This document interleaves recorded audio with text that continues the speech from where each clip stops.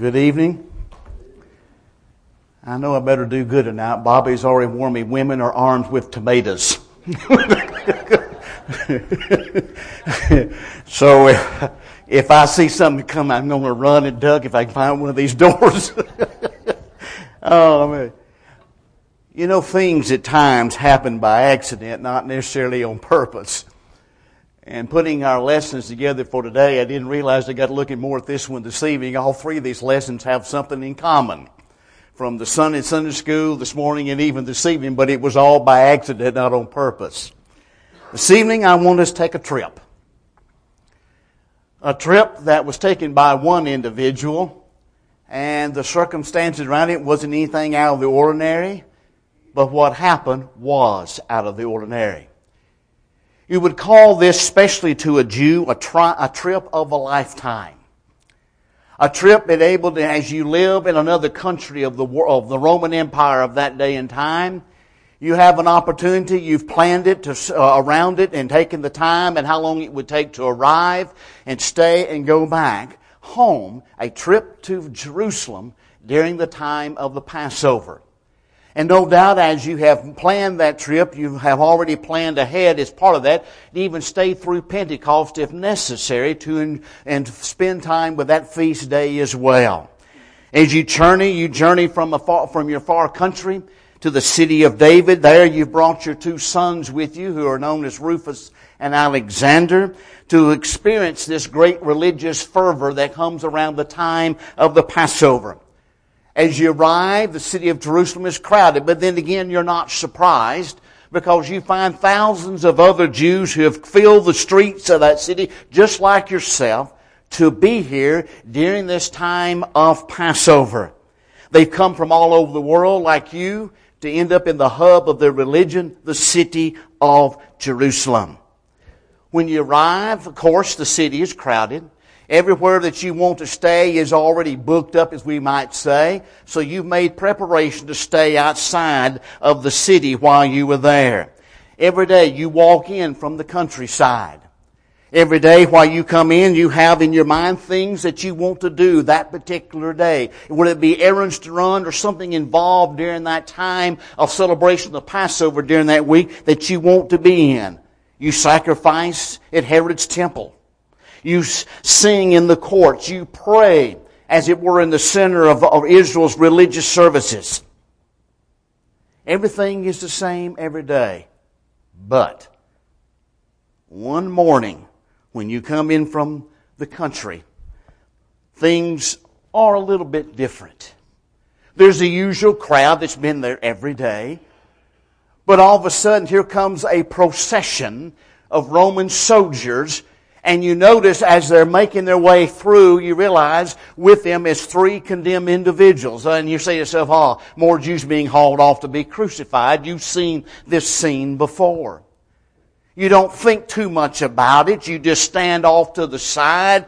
And in your mind, you're thinking, I hope they hurry up and get on through. I got things I want to do this morning. And I want to be delayed no more than necessary. But all of a sudden, you hear a voice, and you realize, wait a minute, that's not one of my people. That's not a Jew. That's a Roman voice. And all of a sudden you realize when you hear it, you look up and notice that guy's talking to you. He's pointing you, says, "Get over here now! Hurry up! I got something for you to do. Carry this man's cross. Get over here now." In your mind, you're thinking, "Oh, why me? Why not this guy over here?" And how dare you ask a businessman from Cyrene to carry a cross? Don't you know who I am? You see, those are thoughts. They don't get here. Why? You see that soldier's sword and you know he can use it. You've already seen just in a few moments as that procession is going by, you know he can use that whip.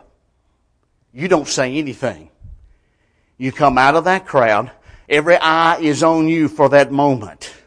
And silently you take that cross from one of those, in your mind, a criminal. And you make it the journey, rest away till Golgotha. The steps that you take are hard.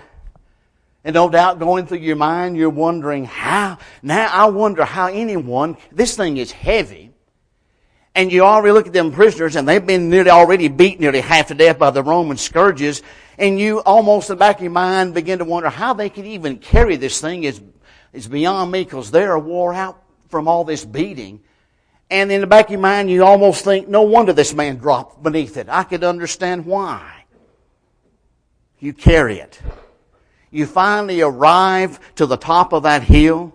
That cross is taken from you. And you realize, oh, it's finally over, I can go. And you hurry off to get away in case they call you back. You don't want no more to do with this. This man that you see there laying on the cross as you make your way out is uttering things to you that just, you don't understand. He's saying something about, Father, forgive them. And he's thinking, what for? Who's his father? Is his father in the crowd? You're not gathering what's going on. But see, the thing you don't realize is this. Your life will never be the same. Your life will never be the same. These events that we've pictured for a moment comes from one verse found in Mark 15, in verse 21. And they compelled a passerby, Simon of Cyrene, who was coming in from the country, the father of Alexander and Rufus, to carry his cross. Now the way Mark writes this, or writes in that one verse what happens there, you get the impression that Mark knew Simon and his two sons, because he mentions Rufus and Alexander. So when he mentions them, when he writes his gospel, it's obvious at least Mark knows them, and maybe many of the church of that day and time knew who they were. Their names must have been familiar to several of them, the fact that Mark mentioned them as if those who would read this would know who they were.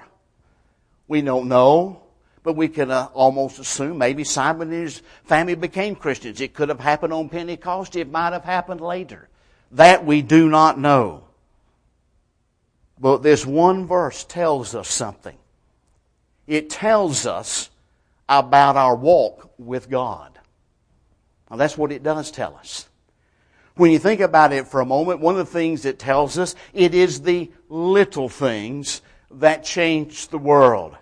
You can imagine when Simon got up that morning, it had been like any other as he had arrived and was staying outside Jerusalem. Each day he had some activities planned that he wanted to carry out during that particular day, or errands run, or maybe even some friends that he wanted to meet and spend some time with each day.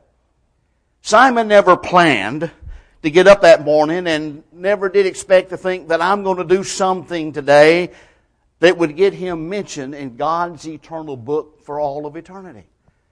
He didn't get up like any of us would do and says, well, what great act I can do today that everybody will remember me. We don't ever get up that way thinking that. We might in the back of our mind like to, so someone would recognize us. But every day we get up with the attitude we're up for a new day. We know we got something planned for the day, whether it be work, errands, or whatever. We have planned, this is what I want to do for the day. But we're not planning to do something great. We're not planning anything to be on the evening news. We just want to get up that morning, do what we need to do for that day, and see the day close, eat our supper, spend some time with the family and friends, and go to bed and rest for the new day. But yet, this man who was coming to be part of that feast and joy this week in the city of Jerusalem didn't plan to stand by the side of the road and says, oh, pick me, I'll take the cross. No. He was there like everyone else, getting out of the way while that procession went by. But bearing that cross, Simon definitely changed his spiritual history as well as his own personal history as well. But when we think of doing things, we all realize and understand that what is remembered by everyone is the big things people do. The great deeds, the great acts. We look at history, and men and women of the past are written in our history books and remembered because they did something great. Something that was, we might say for a moment, earth-shattering. something that changed the course of history or changed people's lives because it's able to heal a disease, or some machine they invented that made manufacturing or something else a lot easier. And they remembered for those great things. But we look at ourselves and realize, I'm never going to be remembered for nothing great. But in fact, you see, as I have said more than once, it is the little things, the unexpected things, the daily events that we do every day that will affect the lives of others. That's what we always need to keep in mind. The little things. It might be nothing more than a word of encouragement. Might nothing more than a kind deed. It might be just simply a smile to someone who's feeling a little down and out that particular day. But it is those little acts,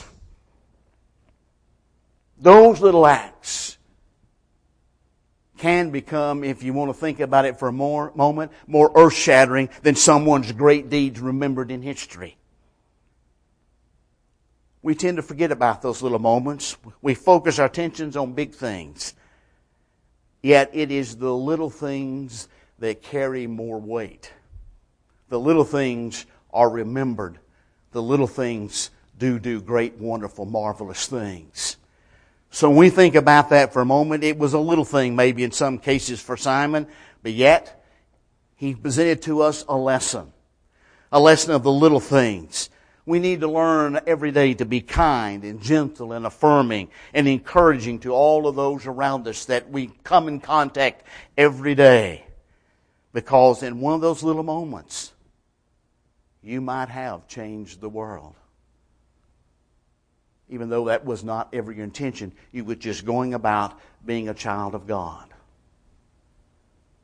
Another thing we learn from Simon in this trip that he made that morning is that Christianity is not a spectator sport. Simon learned very quickly that he couldn't stand by the wayside getting out of the way as that procession went by. He was called into duty. He had to get involved. And because he was involved, we remember him, and this evening we're talking about him. Because we want to remember something that he did. But when you look at that for a moment, you realize on the other side of the coin is this. You at times realize and understand and make yourself afraid that too many Christians have settled for a spectator attitude toward Christianity. They come to worship. They sit through a service. They listen as someone speaks to them in a class, or they listen to a sermon that someone presents to them. They listen as other people sing. They listen while one of the brethren lead the congregation in prayer. They go, as it were, through the motions. They come in and they leave, and nothing has changed. Nothing has changed. They haven't learned that Christianity is not something we do from the sidelines. In other words, on that road that leads to heaven, that narrow way that Christ talked about, does not have along the way benches to sit down and rest along the way and says, let somebody else carry the load, I'm tired, move on. No, there's none of that there. It is not a spectator sport. We cannot do it from the sidelines. We have to be involved in carrying out the cross of Jesus. We are to be involved in living this Christian life. Is that not what we learned this morning from James 1? In verse 22, did ye not be doers of the word, not hearers only, deceiving yourselves? What is James trying to do there? As he moves this, and we talked about this morning, toward perfection, is the fact he's trying to remind us and challenges us as God's children to get involved. To be a part of things.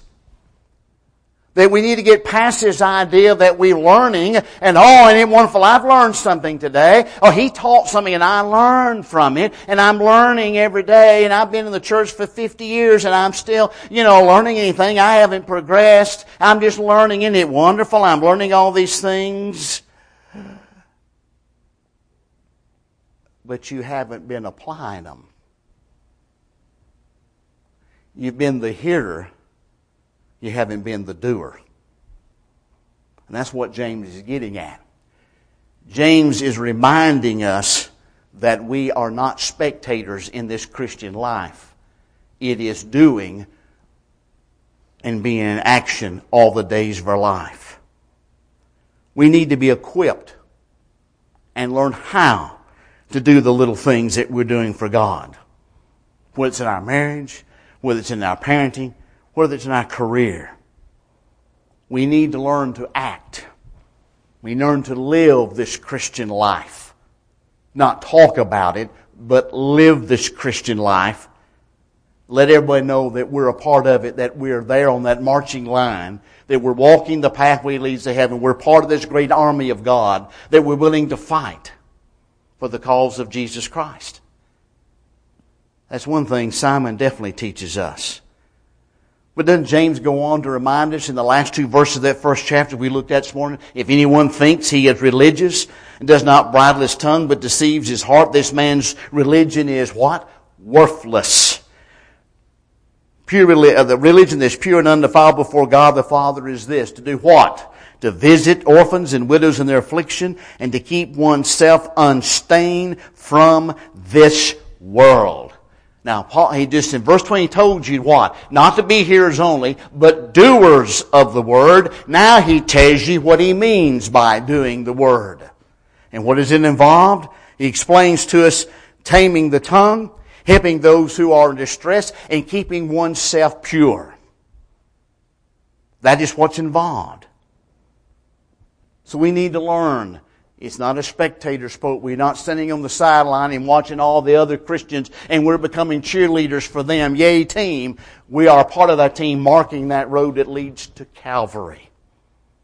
We need to remind ourselves of that constantly. That we need to do the things that James even mentions here in his first chapter. In other words, we need to be like Simon. We need to carry the cross. And the third thing we want to learn from this is there is a cross for every child of God. Simon didn't realize it. Because probably for a long time he really didn't know what he had done. Till later on, when he was told and realized what he had done was a marvelous, great thing he had carried out. But Simon didn't realize it, but he was asked to do something which God asked us to do every single day, and that is carry a cross. Is that not what the Lord said in Luke 9:23? Anyone who would come after me, let him deny himself, take up his cross daily, and follow me. That requires action that James already just talked about. Jesus is simply telling to everyone that day that was listening to him, in his kingdom, there is a cross for each of us to bear. This cross is not a burden like Simon carried, that weight of that wooden cross that he had to bear from the outside of Jerusalem to the top of Golgotha. It was an instrument of death.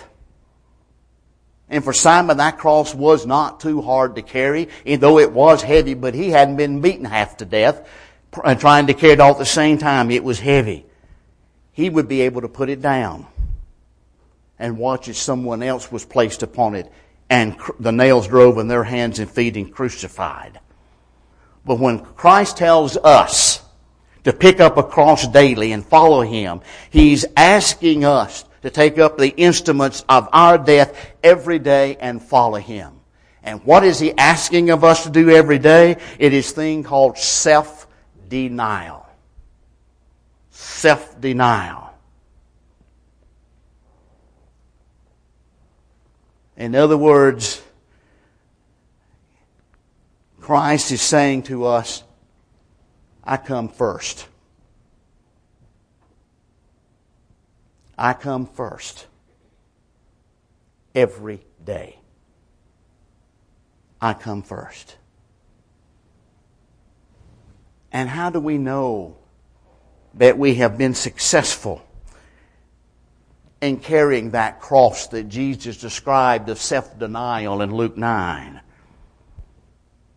It is a process that we experience every day when we are challenged by Satan to leave God and follow Him. When Satan wants us to leave God, drop the cross, it's too heavy, don't carry it. The world's a lot more enjoyable. What I give you will be easier and a lot more fun and do everything you want to do. When we face that and we say no and keep walking, we have self-denied and put God first in our lives. The challenge is for us to carry it no matter what we're in a hurry to do, no matter what we've got planned for the day, that make sure that every morning when we arise, we've got the cross, we're putting Him first, and we move throughout the day with that always in mind. Always in mind. Jesus tells us emphatically that we must pick up that cross every single day and die to self. You notice it's not a decision that's made every once in a while when it's convenient.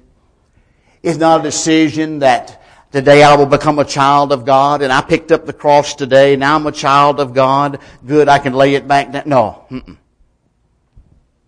Is it a decision that we make every day to pick up that cross and daily control ourselves, keep ourselves in check, and let Him continue to be number one in our lives?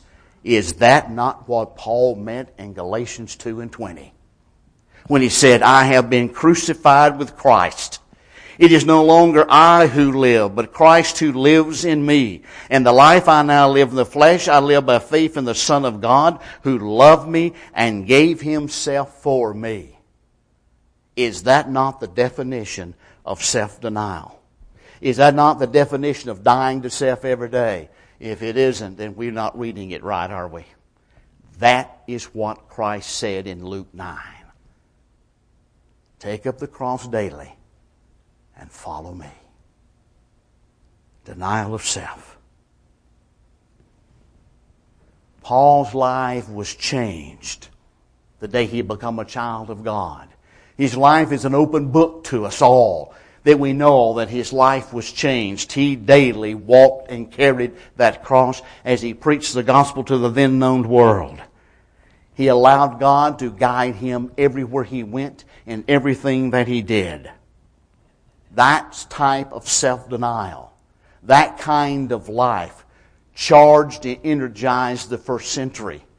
And it can do the very same thing in the 21st century. If we're willing to deny self, take up His cross daily and follow Him.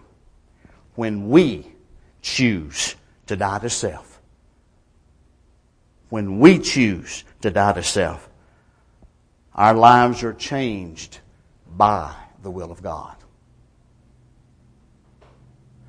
When we become a child of God, Paul so ably explains in Romans 6 that when we become a child of God, that when we're baptized into Christ, we're baptized in death. When we're buried with Him, and we rise up to walk in a new life.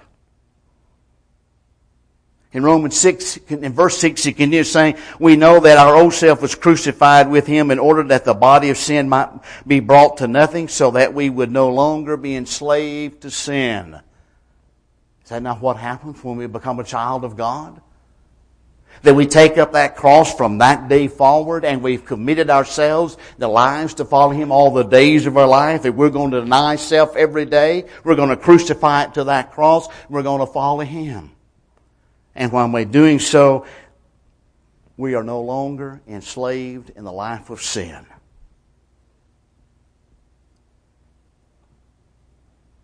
This is what the cross is able to do. It can change lives. It has that power because of who died on it and for the reason that He did. The reason He did. Long ago, on a Friday morning, Simon had no idea. Didn't cross his mind whatsoever that he would forevermore change history and be remembered for all time and eternity in the Word of God for a deed he was not expecting to do. But he did it. We make that decision to follow him. That is the difference. Simon was compelled. We can choose. This evening, again, as we've always said, all things are ready. Simply waiting for you to respond to that precious invitation to become one of God's precious children. Paul ably explained to us in that 6th chapter of Romans what is involved in becoming a child of God and to live as a child of God. This evening, it's your opportunity to become one. And this day forward, take that cross and follow him daily. He's promised you when you do, he'll take care of you and provide. But this evening, if you're a child of God who's once carried the cross of self-denial, but realize when you look around you today, you're walking, but the cross is still laying in the road where you dropped it. Because you quit carrying it. You've gone back to the world. You've yielded to Satan's temptations. You're no longer denying self. You're promoting self. And the fact you've sinned against the God of heaven. It's a child of his. Here's the opportunity again to come back home. To pick up that cross where you laid it down and pick it back up. And from this day forward, move forward as a child of God, denying self and being a help and encouragement to others. Think on that while together we stand and while we sing.